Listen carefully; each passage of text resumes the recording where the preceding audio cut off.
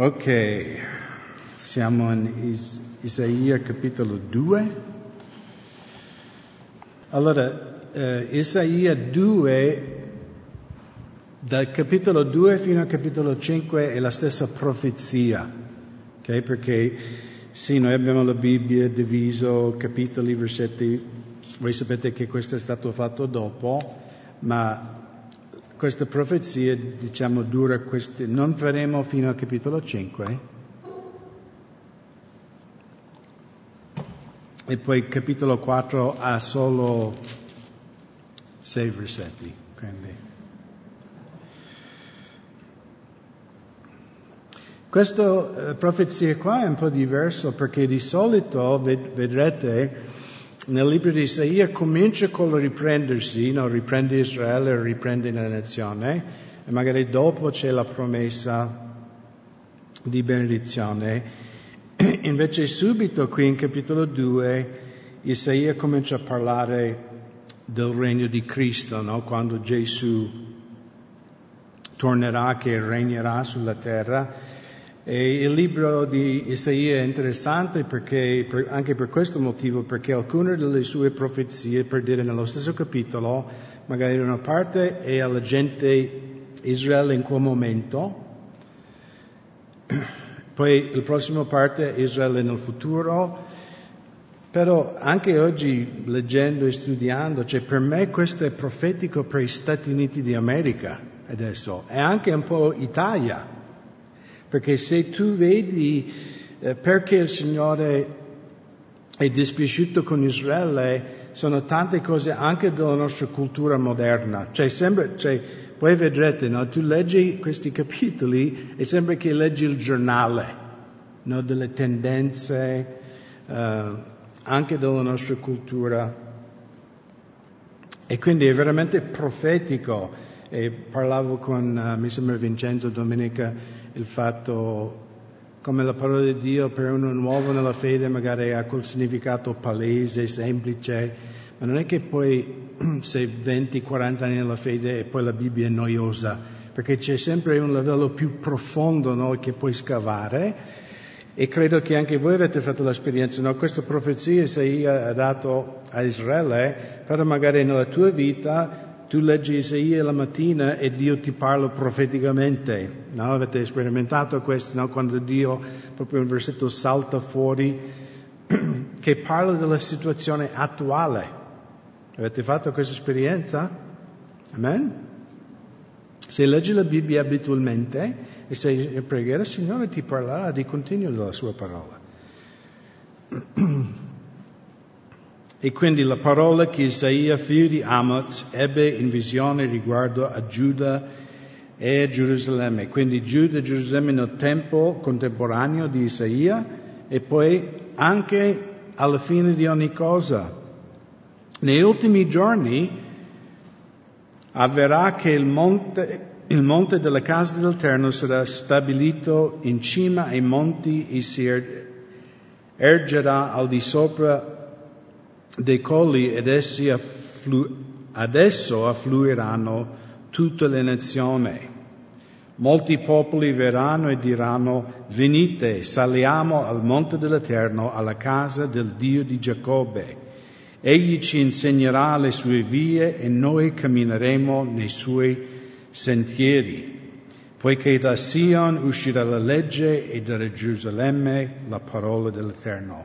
Amen. Io non vedo l'ora di andare allo studio biblico di Gesù. Siete d'accordo?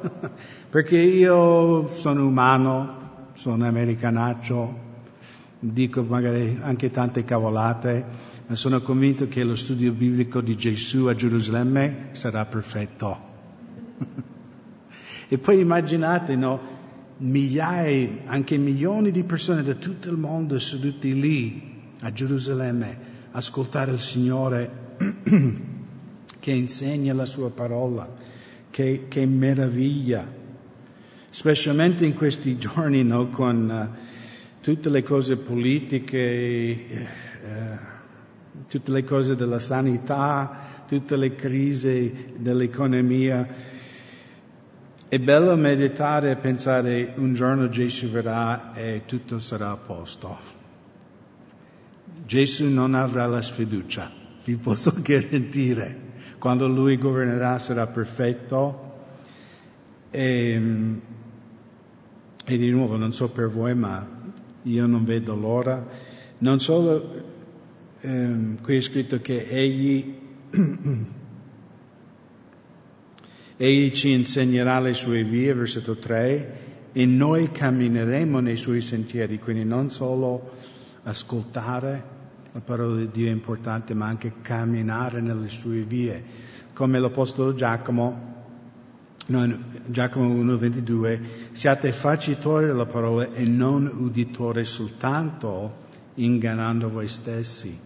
Ed è un pericolo che noi credenti, no, non il non credente, perché magari il non credente è ignorante della Bibbia, ma noi che ascoltiamo la parola di Dio non dobbiamo farlo entrare, come diceva mia mamma, no, quando era piccolo, io ti dico una cosa, entra da questo orecchio e esci dall'altro.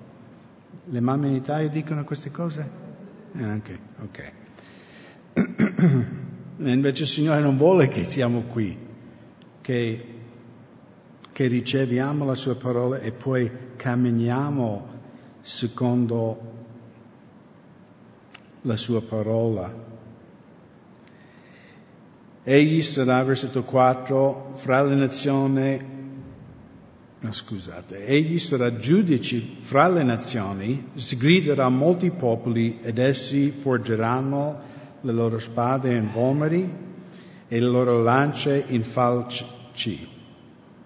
Una nazione non alzerà più la spada contro un'altra nazione e non insegneranno più la guerra. Io non so in questo momento quante guerre ci sono, ma ci sono in tutto il mondo. E per quello che io so e quello che ho studiato, nella storia umana non c'è stato mai un secondo in tutta la storia umana in cui non c'è stata una guerra in qualche parte del mondo.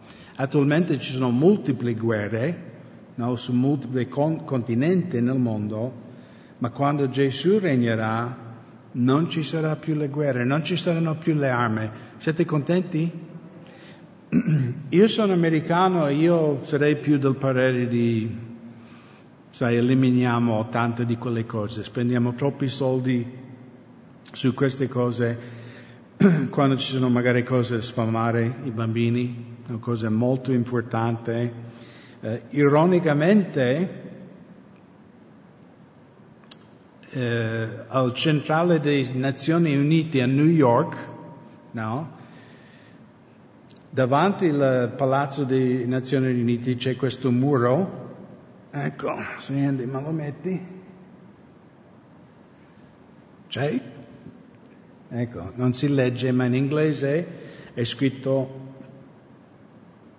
la seconda parte di versetto 4. Forgeranno le loro spade in vomeri, eccetera, eccetera. Poi è scritto Isaia. Questo si chiama il muro di Isaia, lì a New York.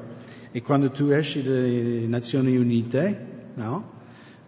Davanti, dall'altra parte della strada, proprio davanti alla porta, c'è questo qua. Poi c'è anche una statua sulla proprietà dei Nazioni Unite. Ecco, è un buon angolo che non vediamo niente, no, di questo uomo. E questa è una statua che è stata regalata alle Nazioni Unite dalla Russia nel 59, quando erano comunisti, ed era un stato ateo.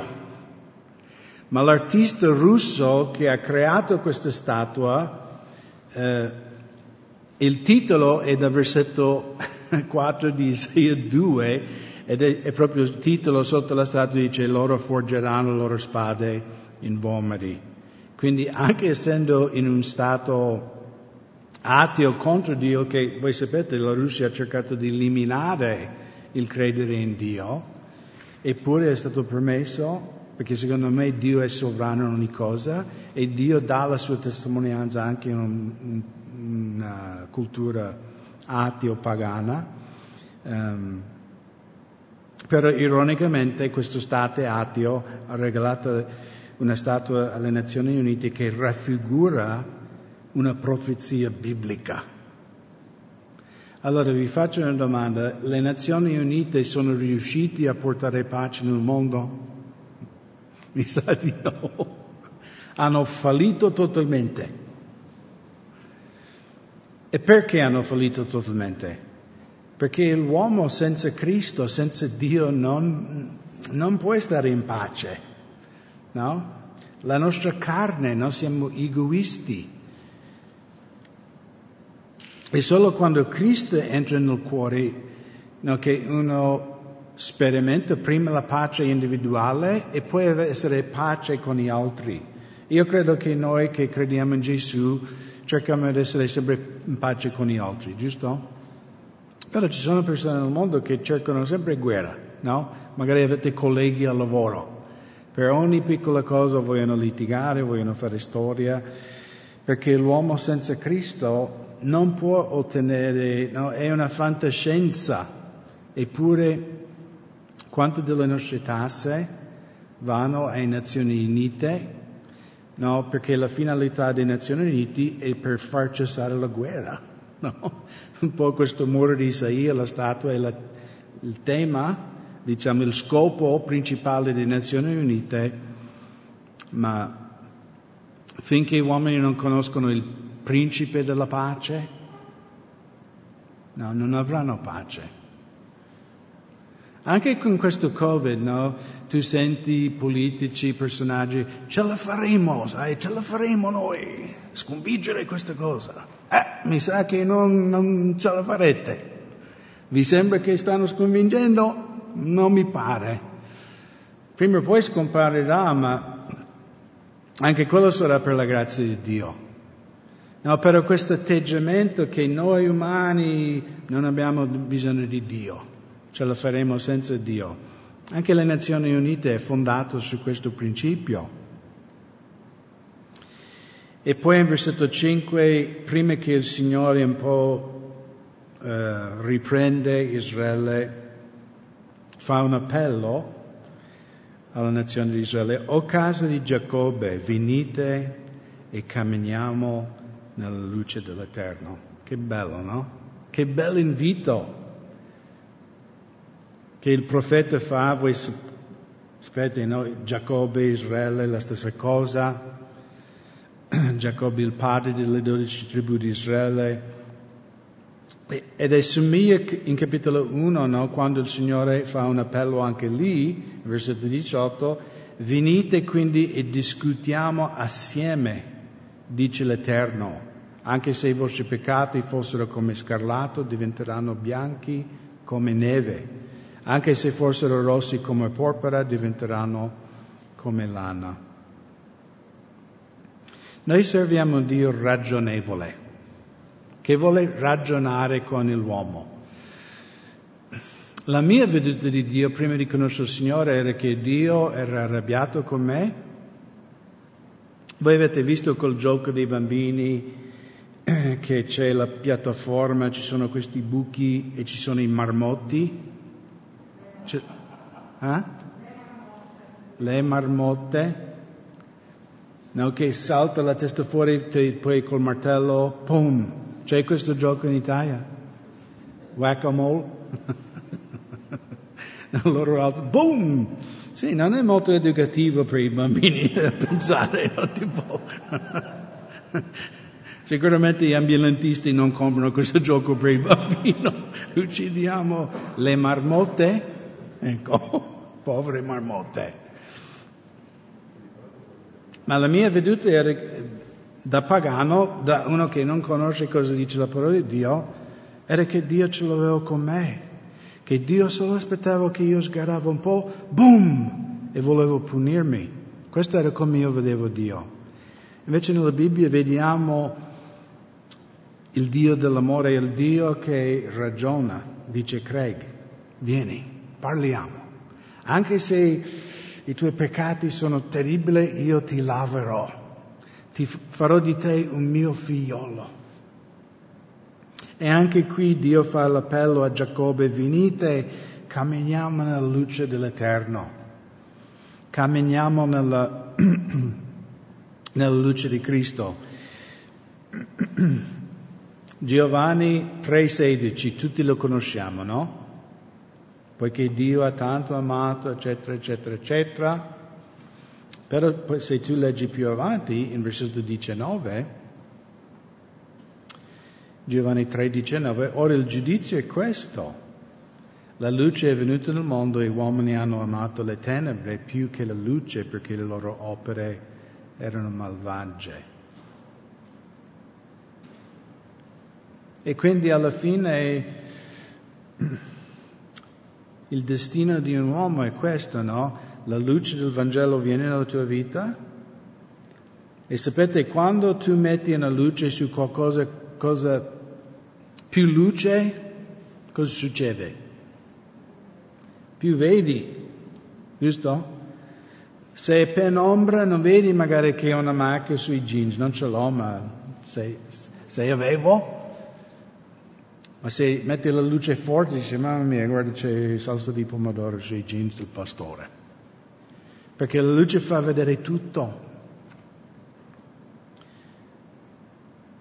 E in pratica la salvezza è quella, la luce di Dio è venuta nella nostra vita, ha esposto il nostro peccato alla luce, le nostre motivazioni sbagliate, e abbiamo dovuto fare una scelta di dire, ok Signore, hai ragione, la tua luce mi fa vedere il mio peccato.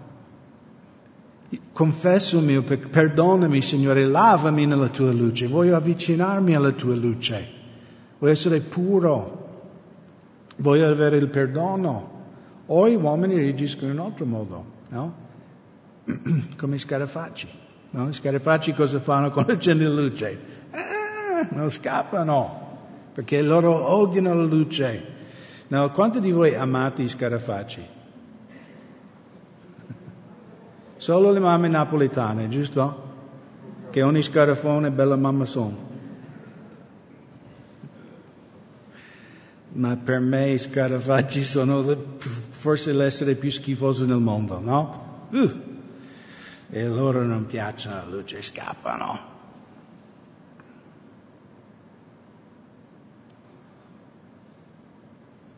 Purtroppo Israele non volevo camminare nella luce dell'Eterno.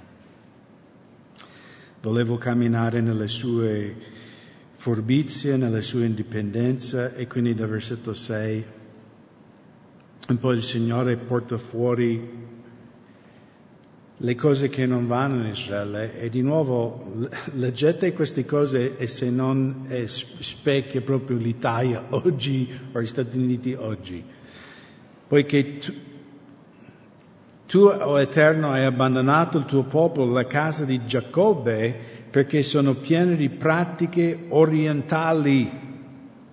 Praticano divinazione come i Filistei e stringono alleanza con i figli degli stranieri. No, cosa è popolare fra i giovani in Italia oggi, no? Yoga, meditazione orientale, e anche Stati Uniti anche prima. Però vedete la nostra cultura cosiddetta cristiana, storicamente, cosa sta abbracciando adesso? Buddismo, cosa orientale? Cioè non c'è niente nuovo sotto il sole. Anche oggi c'è il popolo che maggiormente ha ricevuto il Vangelo, diciamo paesi cristiani, così detto, hanno respinto la luce e adesso vanno dietro oroscopi, no? Sulla Rai, sulla Mediaset, no? La mattina c'è il tempo, giusto? Su alcuni canali io ho visto qualche volta, non li guardo perché subito cambio se vengo sugli oroscopi. Per me era un po' strano quando sono arrivato in Italia, no? Accendo la televisione la mattina a vedere il tempo e dicono, sai, pesce questo, via da me Satana, no? Tipo, che poi se uno usa il cervello, c'è oroscopo, ma come siete complicati. C'è i segni del zodiaco, giusto? Sono solo nell'emisfero nord. Sapevate questo? Quindi i poveri australiani non hanno destino perché non li possono vedere. Eppure gente corre indietro a queste cretinate, no? Che le stelle comandano. Che poi se tu studi profondamente, poi sono studi anche extra-bibliche, anticamente Israele, tipo l'arciere, queste cose, erano cose profetiche che parlavano del Vangelo, no? Erano segni del Figlio di Dio. Però di nuovo, la cultura nostra occidentale è uguale a Israele. Versetto 7, il loro paese è pieno di argento e di oro, i loro tesori sono senza fine, il loro paese è pieno di cavalli, i loro carri sono senza fine. Molti non sanno, ma Dio ha dichiarato nel profeta Ezechiele che uno dei motivi per cui lui ha giudicato Sodoma e Gomorra non era solo per l'omosessualità, ma era anche per la loro abbondanza di pane. Che uno potrebbe dire, ma cosa c'è peccaminoso di un'abbondanza di pane? È peccaminoso se tu hai abbondanza di pane e la gente muore di fame, no? Perché se tu vivi in una cultura così opulente, che butti via cibo, eccetera, eccetera. E quindi anche Israele, no? Oro era straricco, oro, argento.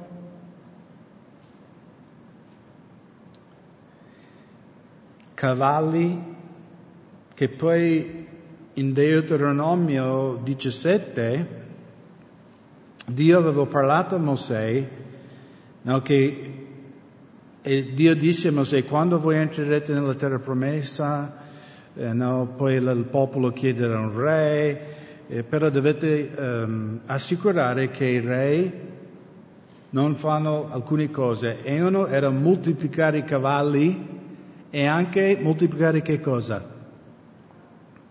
Le mogli. No? Ecco. Salomone forse non ha letto quel passo. Perché i re di Israele non dovevano moltiplicare i cavalli? E di nuovo dobbiamo tornare al mondo antico. Un cavallo cos'era? No, il cavallo, il carro. Era strumento di guerra. Giusto?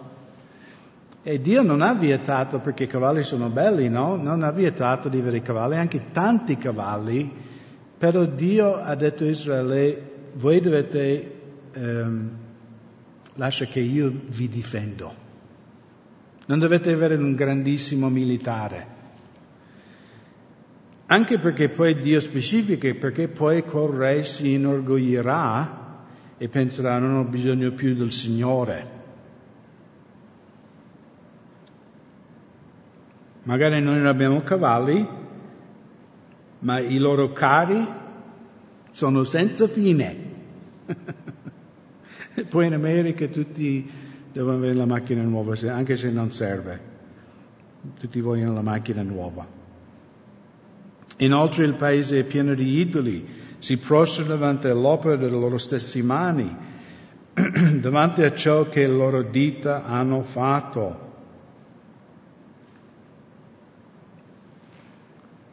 Perciò l'uomo comune è umiliato e l'uomo eminente è abbassato, ma tu non li perdoni. Quindi, di nuovo, magari nel nostro tempo moderno non ci sono tante persone che adorano statue, ma magari ci sono. Però la cosa per cui Dio un po' prende in giro Israele è che tu adori una cosa che tu hai creato. Ok?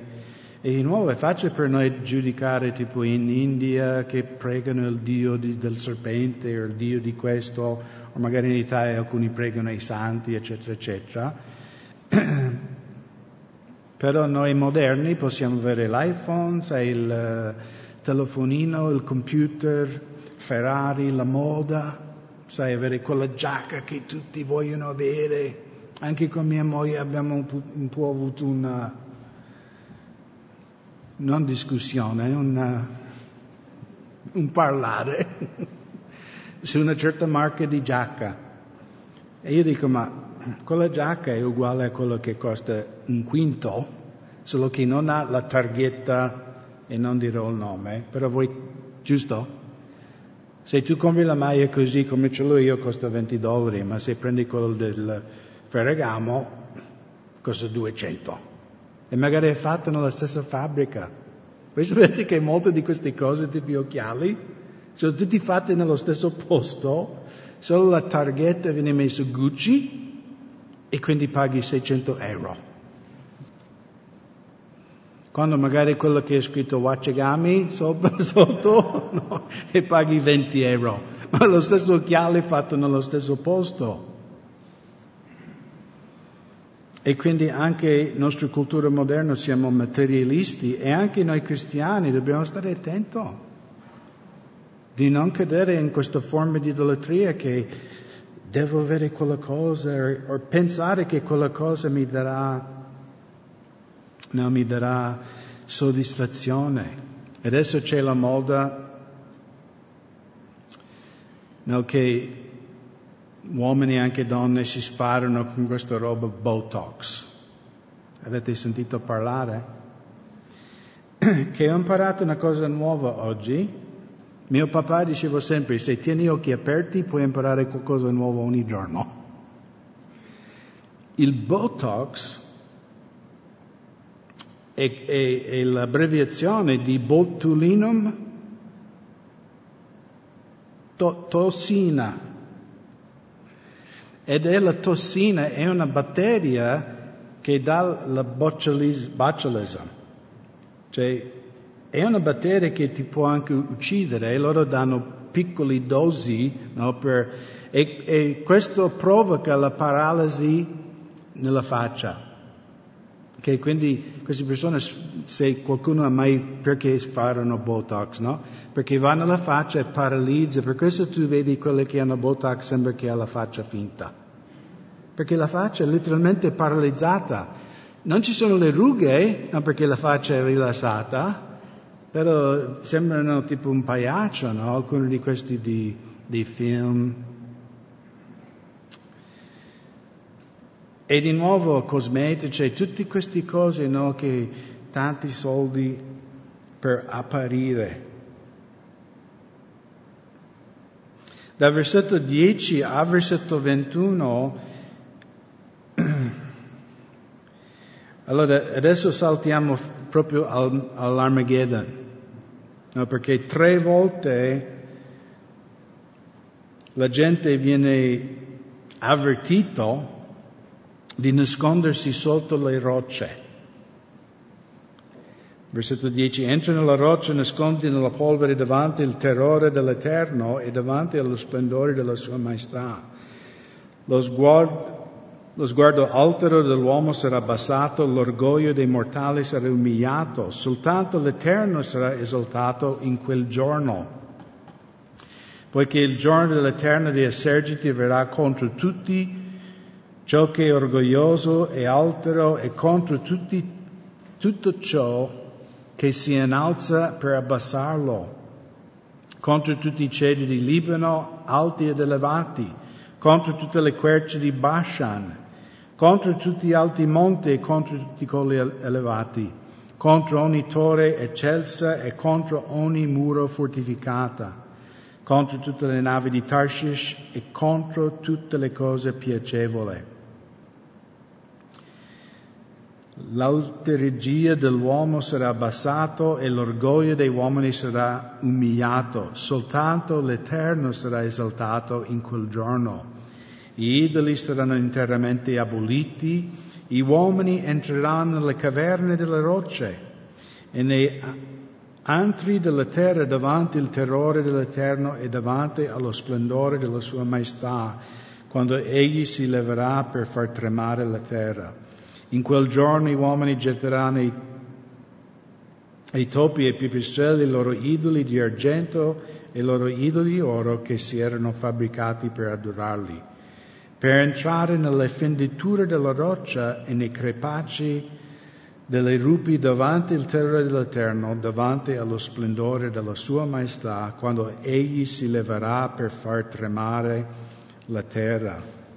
Cessate di confidare nell'uomo in cui narice non c'è che un soffio, quale assegnamento infatti si può fare di lui.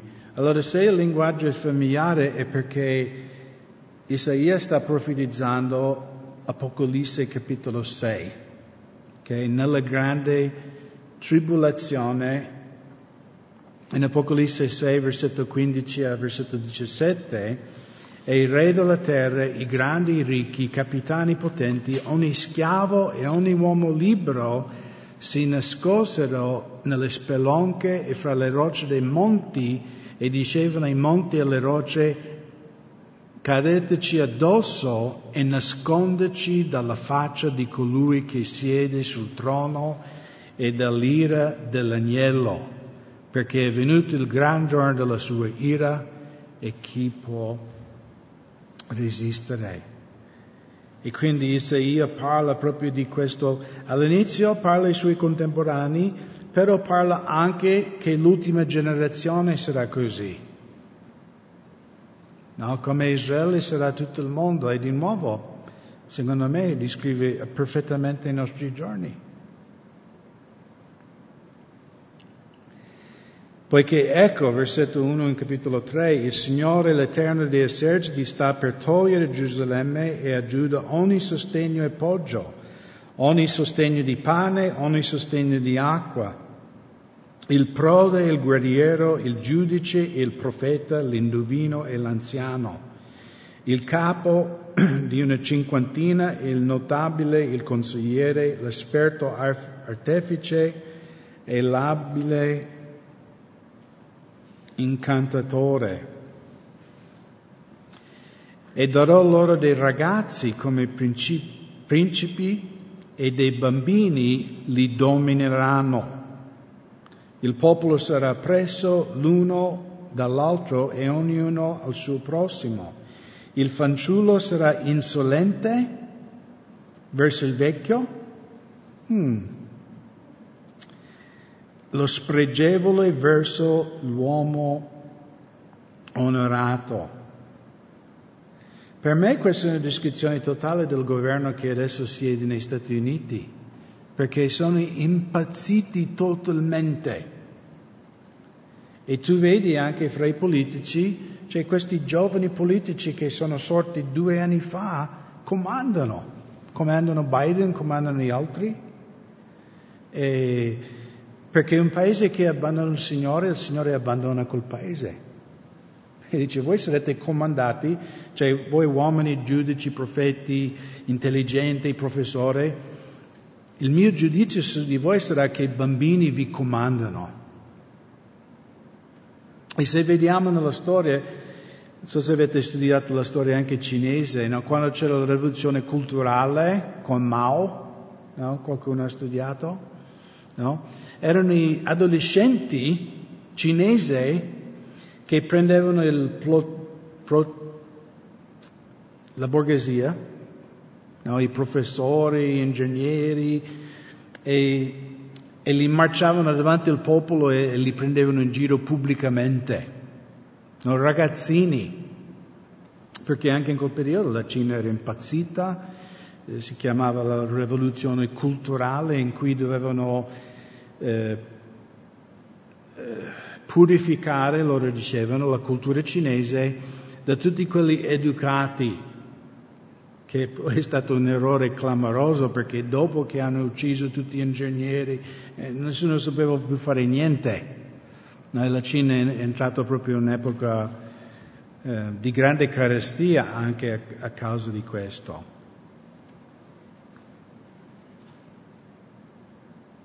Uno afferrerà il proprio fratello nella casa di suo padre e dirà: tu hai un mantello, sii il nostro capo. Prenditi cura di questa rovina. Quindi nessuno vuole fare capo perché è un disastro. Ma in quel giorno egli dichiarerà solennemente dicendo: io non fascerò le vostre ferite, perché in casa mia non c'è né pane né mantello. Non fatemi capi del popolo. Gerusalemme infatti barcola e Giuda cade, perché la loro lingua e le loro opere sono contro l'Eterno, per provocare ad ira lo sguardo della sua maestà. L'espressione del loro volto testimonia contro di essi, mettono in mostra il loro peccato come Sodoma e non lo nascondono. Guai a loro perché fanno del male a se stesso.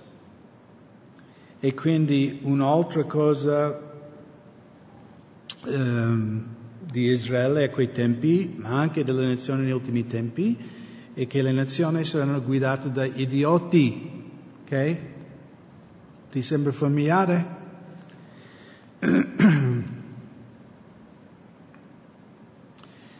La gente provocherà il Signore con la loro lingua, anche questo. Si vanteranno della loro perversione sessuale. Ti sembra familiare? Il pride? No? Cose che sono per Dio abominevoli. Ormai la cultura in cui viviamo è un vanto, no? Più perverso è, meglio è, secondo questo mondo. No, ma perciò no, è proprio, a volte non pensiamo, questi vecchi profezie cosa hanno a che fare con la mia vita di oggi?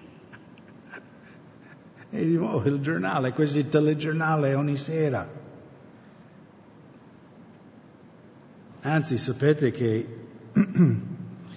e non è che voglio battere il chiodo politico, però questo governo ha approvato una legge che se tu pubblicamente dici che il matrimonio è solo fra un uomo e una donna, se tu affermi la verità della parola di Dio, puoi andare in galera per 6 anni. Ci rendiamo conto? Questo governo. Comunque siamo nelle mani del Signore.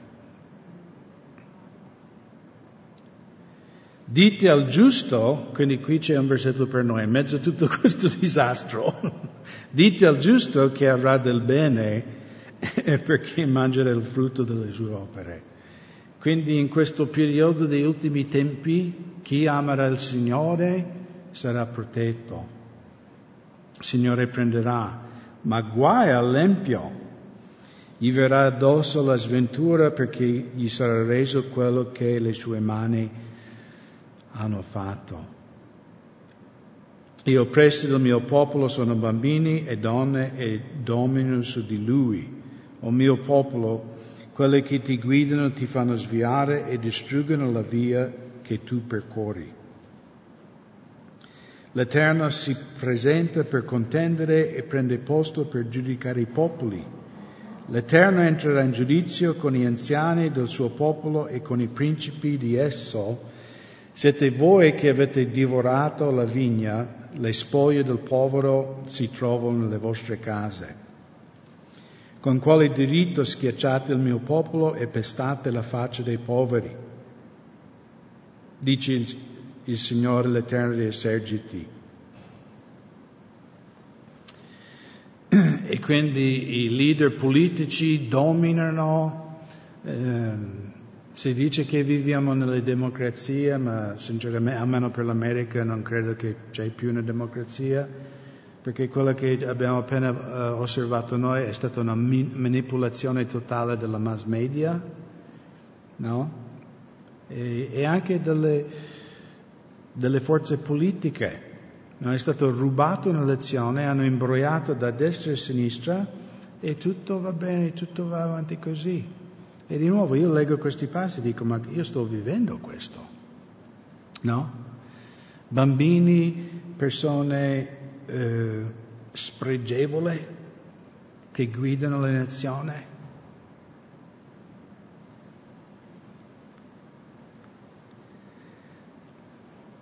E poi alla fine, noi governi sia qui che in America, spendiamo, ma sai di chi sono i soldi che spendono? sono i nostri. Per dire, negli Stati Uniti, ogni bambino che è nato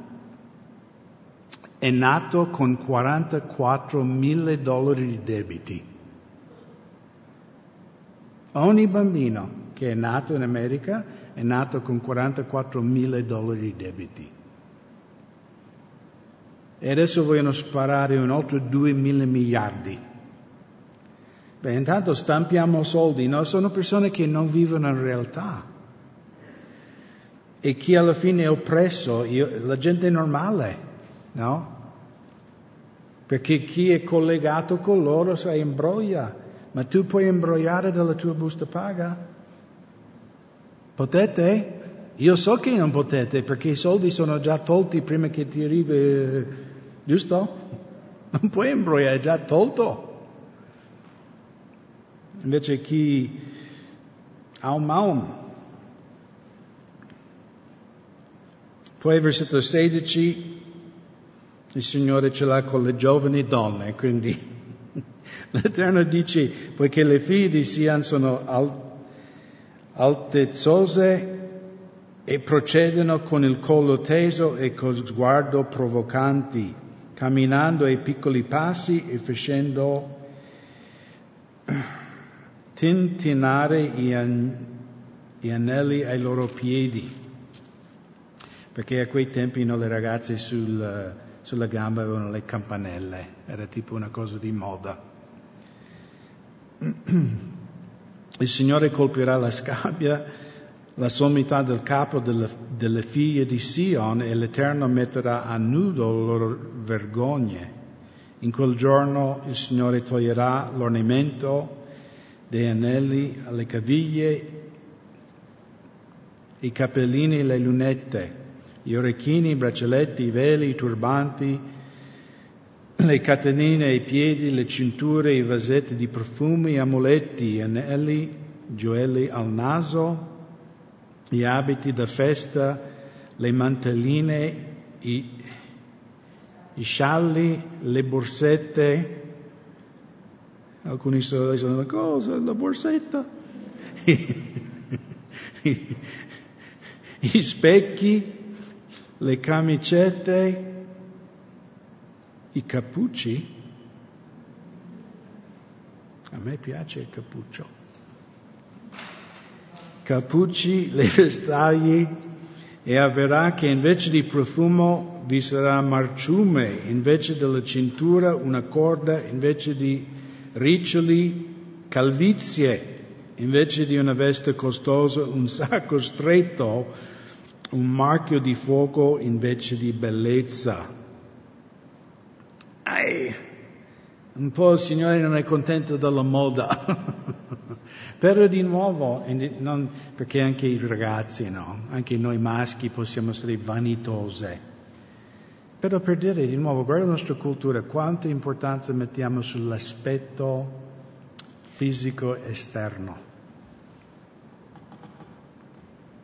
Invece Pietro, che arriveremo in capitolo 3, primo Pietro scrive alle sorelle nel Nuovo Testamento: il vostro ornamento non sia quello esteriore, intrecciare i capelli, portare gioielli di oro, indossare belle vesti, ma l'essere nascosto nel cuore con un'incorrotta purezza di uno spirito dolce e pacifico che è di grande valore davanti a Dio.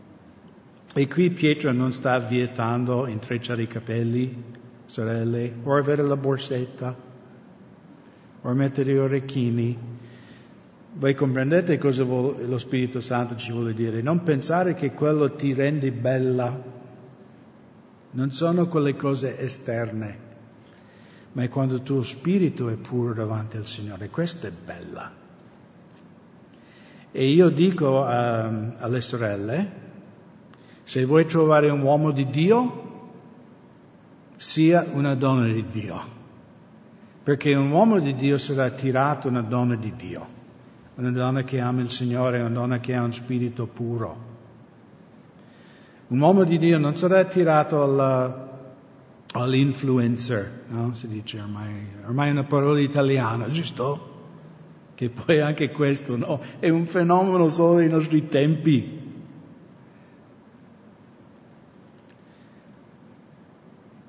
che è più o meno di nuovo del profeta. Ha descritto i nostri giorni.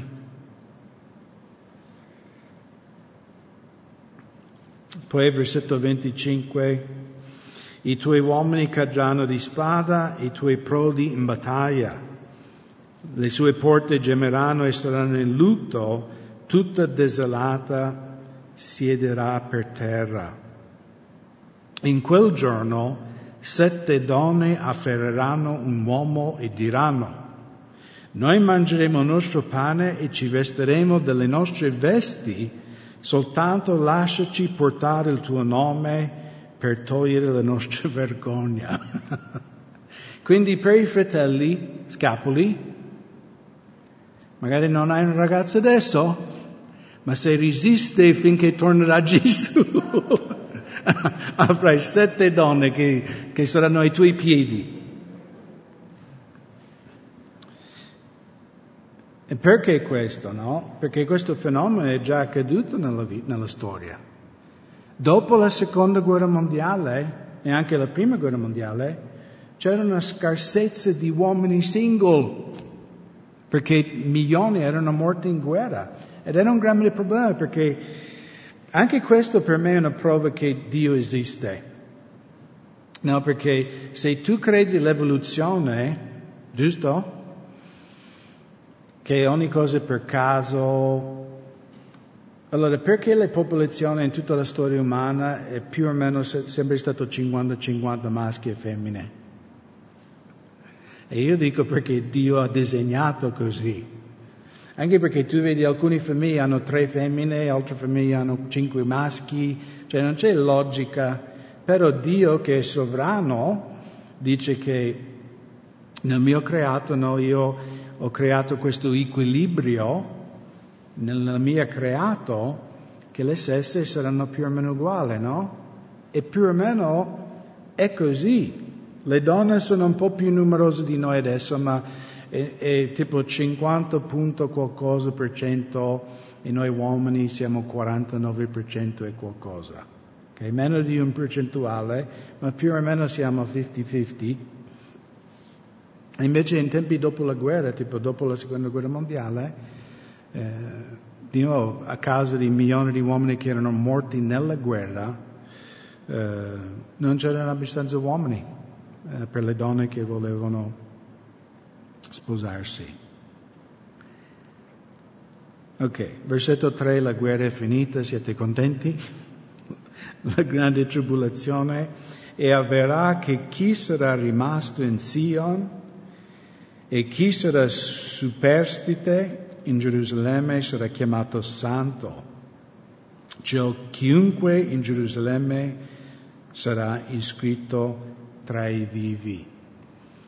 Anche Paolo parla di questo nel libro dei Romani, no? Lui dice che c'è questo tempo dei gentili in cui Dio sta raccogliendo la gente di tutta nazione, però lui dice che verrà quel momento in cui tutto Israele sarà salvato.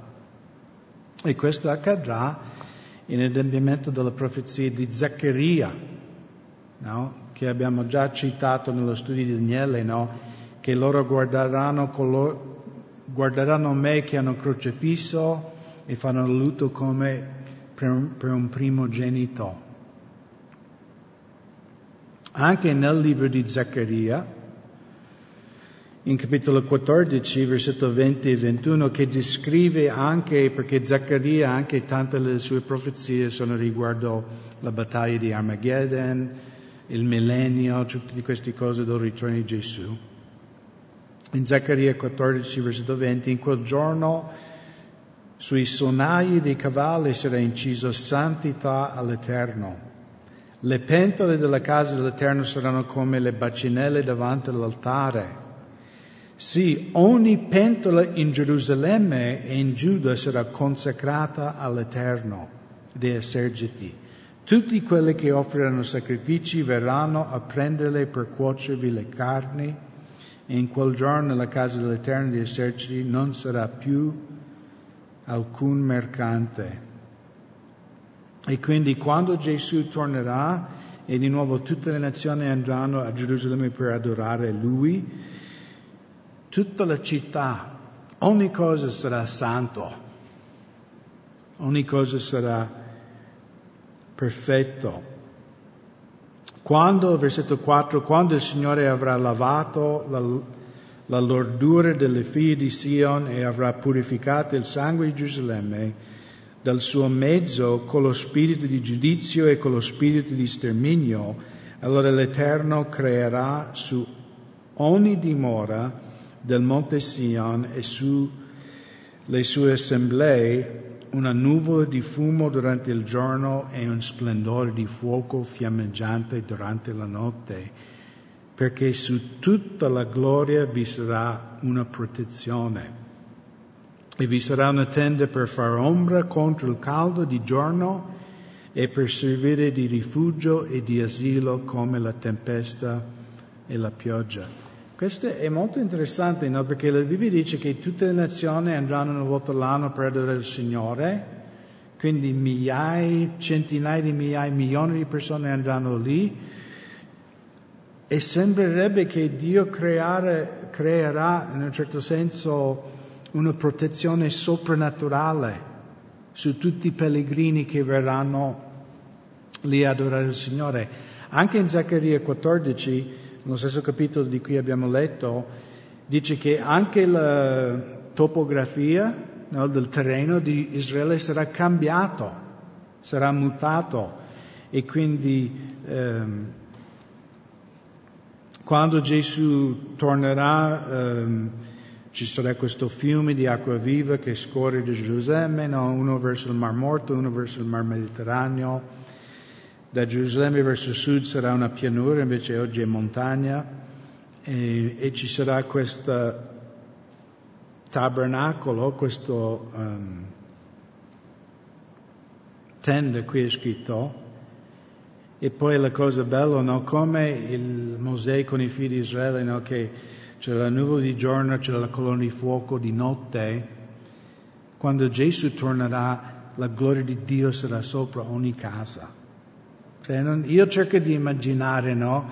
Perché io e Silvana siamo stati a Gerusalemme e noi proprio tu sali dal mare verso Gerusalemme, tu arrivi a Gerusalemme e subito dopo, cioè la città è proprio sulla punta, subito scendi. E quindi un po' immaginavo, no, che tutta la gente verrà da tutto il mondo, saliranno queste montagne verso Gerusalemme e vedranno la gloria di Dio sopra tutta la città. E Gesù che sarà lì a fare dei studi biblici molto belli.